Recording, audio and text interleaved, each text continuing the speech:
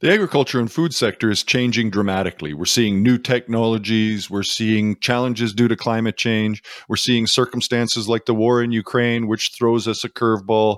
All sorts of things are changing. Does that mean we should be thinking differently about how we're training people for careers in agriculture and food? And the answer is definitively yes. My name is Mike Von Masso, and this is the Food Focus Podcast. My guest today is René Van Acker, who is the Dean of the Ontario Agricultural College, and he needs to spend time thinking about how the environment that our students are going out to is changing, and what the implications are for how we train people to succeed in that industry and to help that industry build a foundation of human resources that will lead to a successful future. I think you'll find the conversation interesting.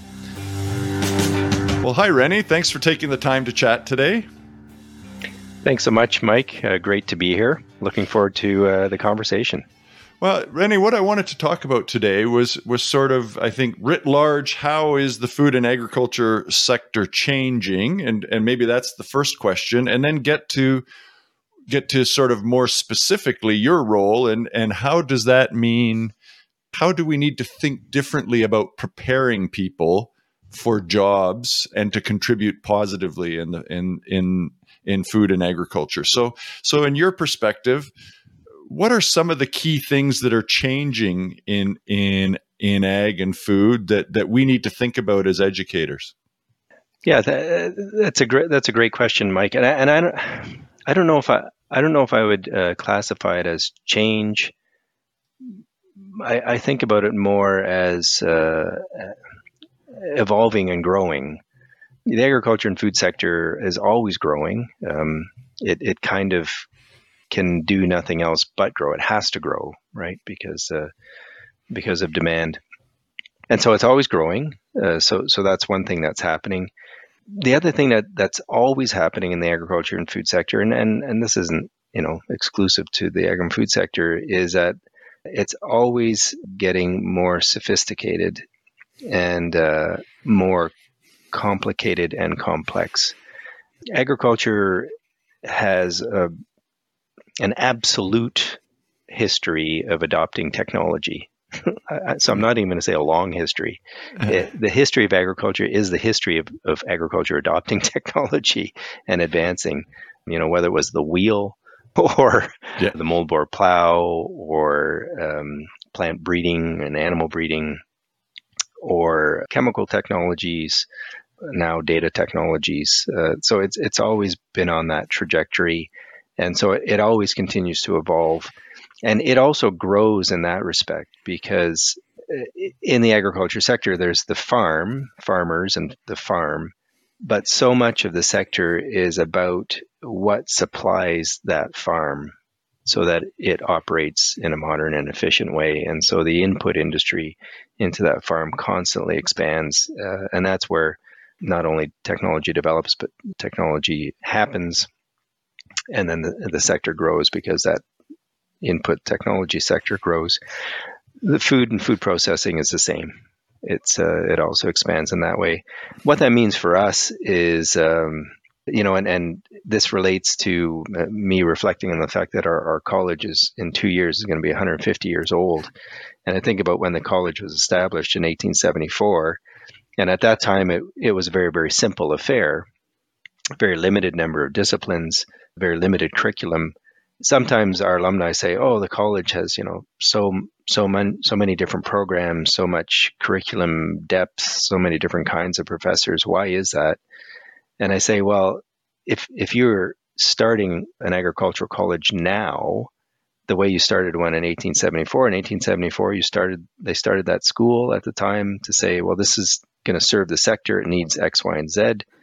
If you're starting it now, it has to serve the sector. It needs A, B, C, D, E, F, G, H, I, J, K, L, M, N, O, P. Yeah. And so on. And so on. And so that's one of our challenges is to constantly be current in terms of how we have to serve the sector as it grows and evolves.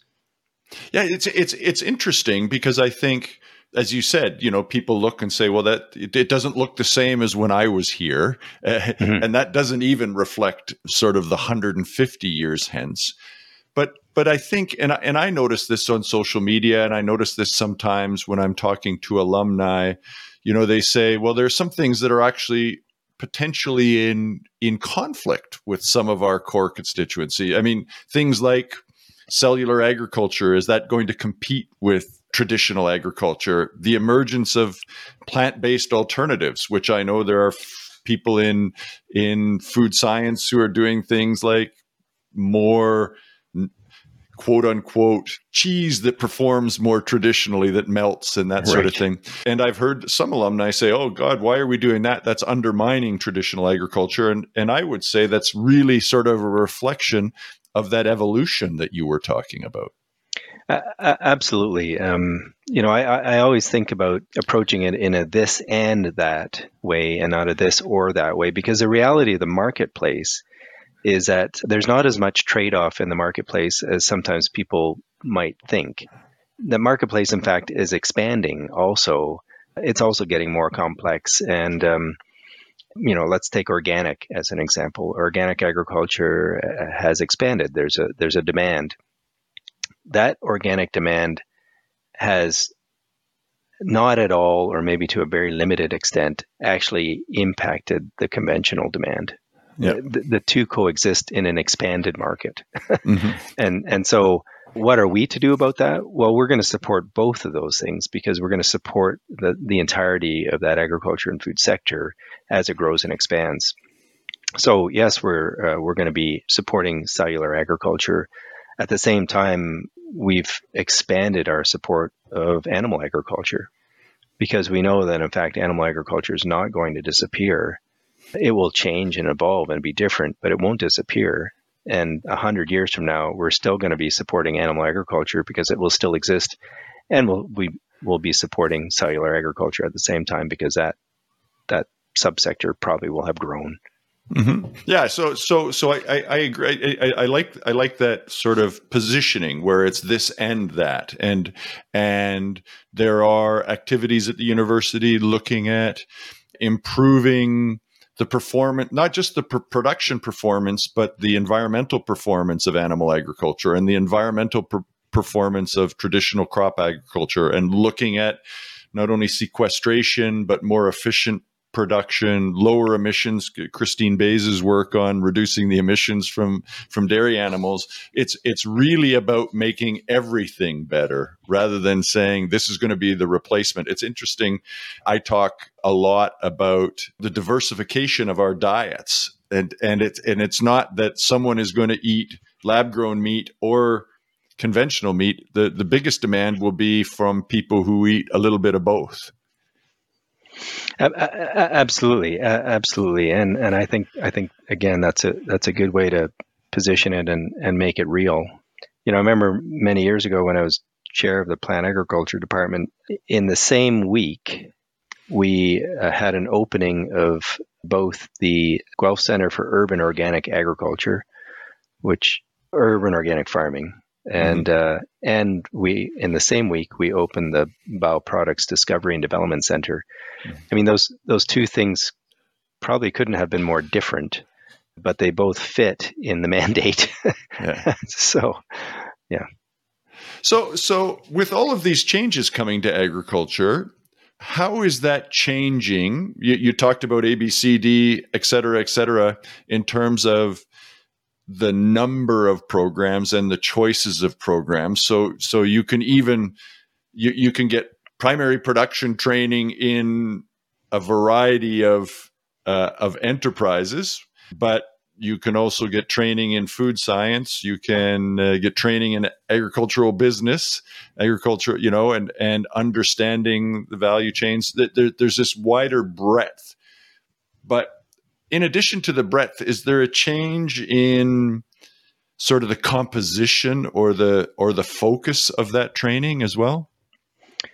Yeah, I would say there is. When we go out to the marketplace, so when we ask employers what they're looking for in terms of our graduates, they on the technical side, they tend to say we think everything's great.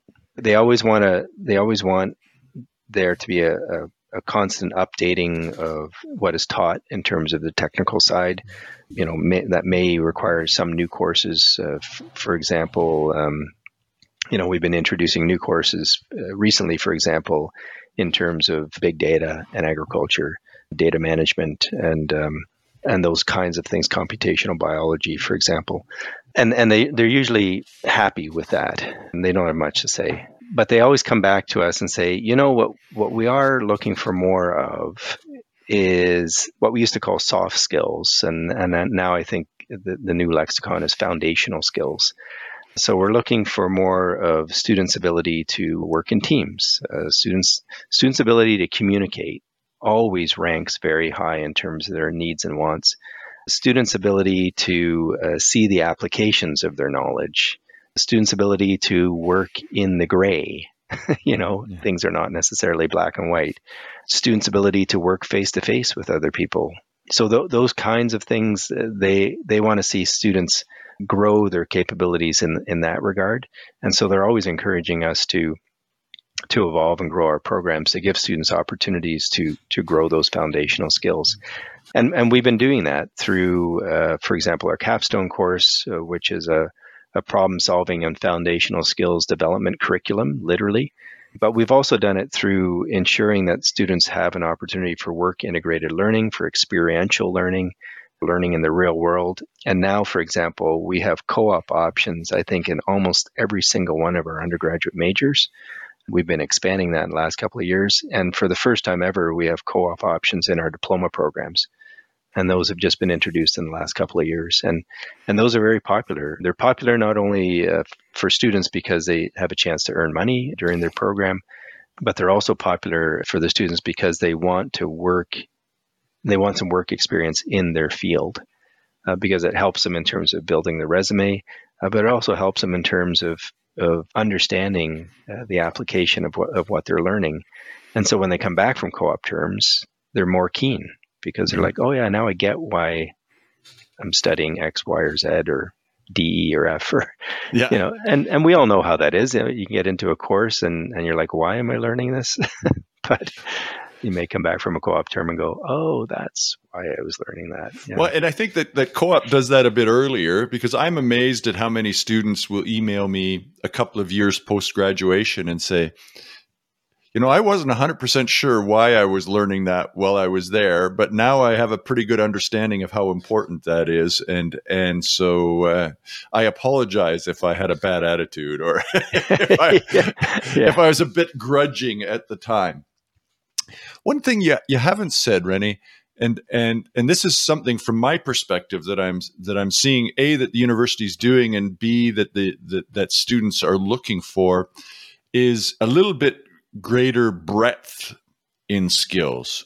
So when I was an undergrad years ago, you were, although I did do a BSc in ag economics, and so I had to take some of those basic science courses as part of that. I think that there is a much greater opportunity today to take a breadth of courses. And, I think of some of the students in the BSc AGR where they may major in plant agriculture, but do a minor in business and understand that we need a real combination of the technical skills.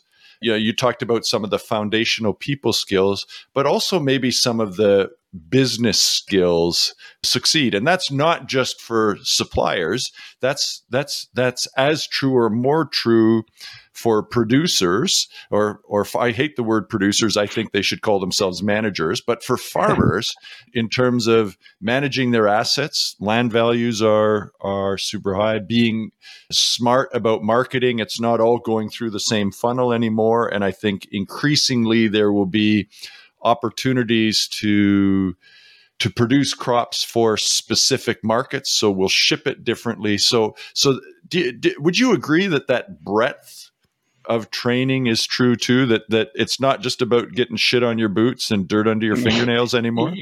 Yeah, absolutely. And at the end of the day, the whole of the agriculture food sector pretty much exists in the private sector.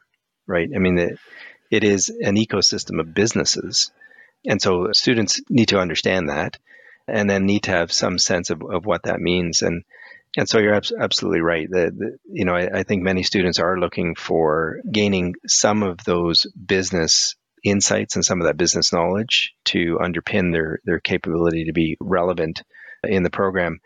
We introduced a bachelor's of bioresource management stream of undergraduate programs. There's one in environmental management, one in equine management, one in food industry management.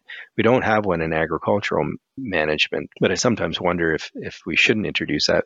Those streams are very specific in having both a technical training mandate, but also a business and management training mandate. So it's kind of it's a very particular type of undergraduate program, and it's very popular, and it has been very effective, and we continue to think about it in terms of our agricultural training. I mean, we still have the Bachelor of Science in Agriculture stream. Students can take some limited business courses through that stream, but then more often those students that have that inclination are going to go into the BCom, Bachelor of Commerce, Food Agriculture Business.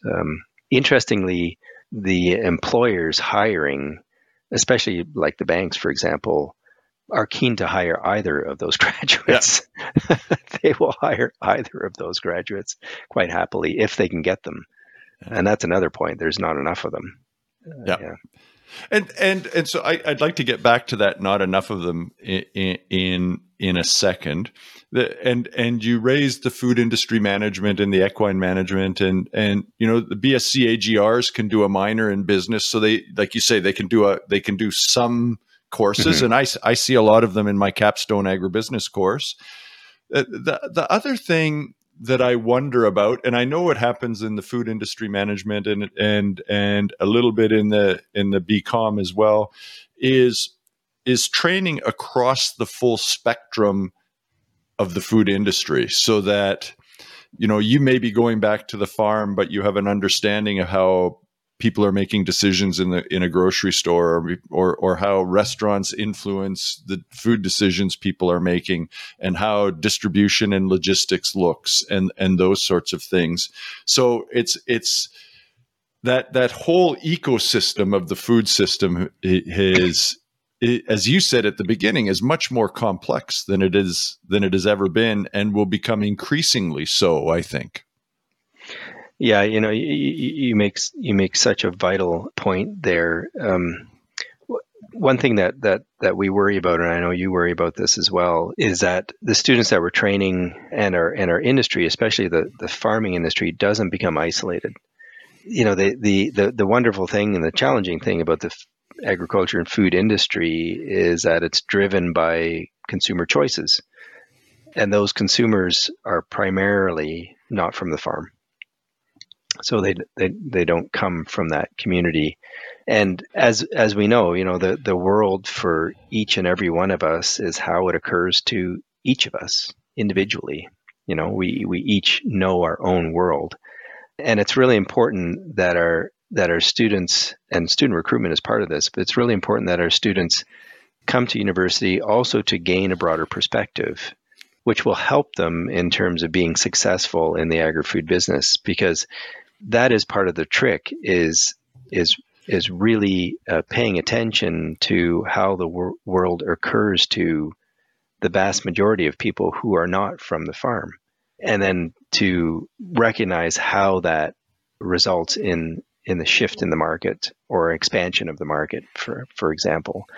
The more we are able to recruit students, and we have to, because there are fewer and fewer students from the farm, but the more we are able to recruit students who come from a diversity of backgrounds, the better it is for our student body, because they learn from each other and they get to know each other. I always say, I will take every single student off the farm if we can get them, mm-hmm. because they're amazing, they're wonderful. But that's not going to happen, because they all have their own aspirations, and only some will come to OAC. But increasingly, we have to recruit students who have, no farm background at all, and we welcome them because we need really bright students. But that starts to create a really good mix of students who then hopefully come out of the program with a broader perspective. Yeah, yeah. I could have just as easily said that as you, and I think I've said that almost verbatim. Is to students not only within the program but outside of the program, that university is such a great opportunity to develop understanding up and down the food value chain, so that you can be an advocate for what we're doing, even if that isn't another ag student. But I also think that there's this real misconception of what kinds of jobs we're training people for. That yes, a good number of our students go back to the farm. Yes, some of them go work for supply companies and banks and things like that. But I also think that people need to understand that students from our college go to work for PepsiCo in food products, go to work for Bay Street firms who are looking at investment in food and agriculture, go to work for grocery stores as product managers, and that there is this breadth of potential that I think that a lot of people that kids from the farm can go to, but kids from downtown Toronto can come take these courses, get a good understanding of the whole system, move back to Toronto if that's where they want to be, and contribute productively and in challenging and interesting roles that are not sort of getting your boots dirty, but just as vital to the food industry.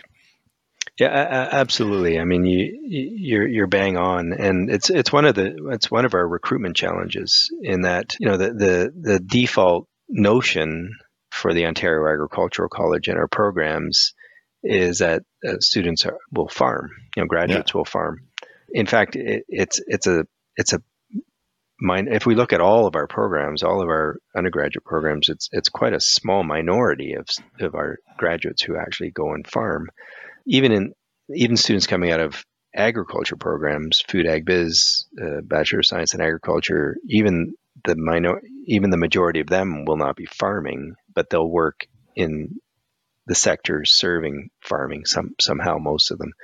And you're absolutely right. I mean, students can come into our programs and pretty much pursue any aspiration they might have, whether they want to work in a big city or they want to work in the country, whether they want to work for a small local firm or they want to work for a multinational, whether they want to start up their own business or work for somebody else, whether they want to farm or not farm, and applications of disciplines, whether they want to apply some sort of science discipline and a whole range of science disciplines, or whether they're much more interested in business, for example, or environmental issues, working with animals, not working with animals, working with plants, not working with plants, any kind of anything they want to do, applications of chemistry, microbiology, physics, working in food science, almost any aspiration. And in almost any venue, they can pursue that through our programs, which is great, but it makes our recruiting very, very difficult, because obviously it's taken me probably a minute and a half to convey that to you. And that's bad news for recruiting in the modern era, especially with social media, or I could say to you, become a nurse. Yeah. And notionally, everybody knows what that means, right? Yeah. Whereas it's like, come to the OAC and take one of our programs and contribute to the agri-food sector in some way that suits you best, isn't nearly as catchy. Yeah. But, from cellular agriculture to producing food on Mars to and everything in between. Soil carbon sequestration to developing trade policy at Agriculture and Agri-Food Canada to working for Loblaw, like that whole range. It's tough to articulate. Absolutely, and I have nothing against nurses, but I would argue that those students have a much bigger world of opportunity if they come into our programs than they have to go to nursing college. Yeah. Yep. So, and nothing against nurses, but I think that's just true. Yep, and so that was really what I was hoping we'd cover today is sort of this the diversity of opportunity, the wide range, the complexity of the industry that people, I think, often don't think about, but is real and is both a challenge and a huge opportunity. And I think, there are a ton of opportunities, and the programs are evolving to really provide people lots of choice and flexibility to get exactly what they want. I've taken about as much of your time as I promised. Is there anything you'd like to say that I should have asked you, or something you'd like to say sort of to summarize as we wrap up, Rene? Well, I really appreciate the opportunity, Mike, to talk about the programs and the evolution of the programs and some of the challenges we face, but also the opportunities. I think I'd leave off just reiterating the opportunities, and they are just so tremendous. You and I are insiders, so we see them all the time. But our greatest challenge is to translate our inside knowledge and our enthusiasm and excitement and the reality we understand of the opportunities in the agriculture food sector to young people of all stripes, and to say, if you want to go into a sector where there's just an endless amount of opportunity, where you really can make a difference in the world in things that really matter, like food and the environment, for example, why don't you come into our programs, and we guarantee you that you will build a career that you love and where you make a real difference in the world, Perfect. What a great way to end, Rene. Thanks for taking the time, and look forward to chatting again. Thank you so much, Mike. If the way we train people doesn't reflect the changes in the environment within which they will work, we are not setting them up to succeed. It was an interesting conversation with Rene to talk about what some of the things that we're thinking about and doing differently to help students maximize their potential and contribute to the ag and food sector going forward. Thanks very much for the conversation, Rene. I also want to thank Zach, the producer of this podcast. He does the hard work and makes us sound good. I just get to have interesting conversations. I also want to thank you for listening. The audience continues to grow for the podcast, which is gratifying. If you enjoyed this or other episodes, please give us a positive review wherever you find your podcasts. Good reviews help others find us and will allow us to continue to grow. So thanks. Have a great day, and looking forward to our next episode.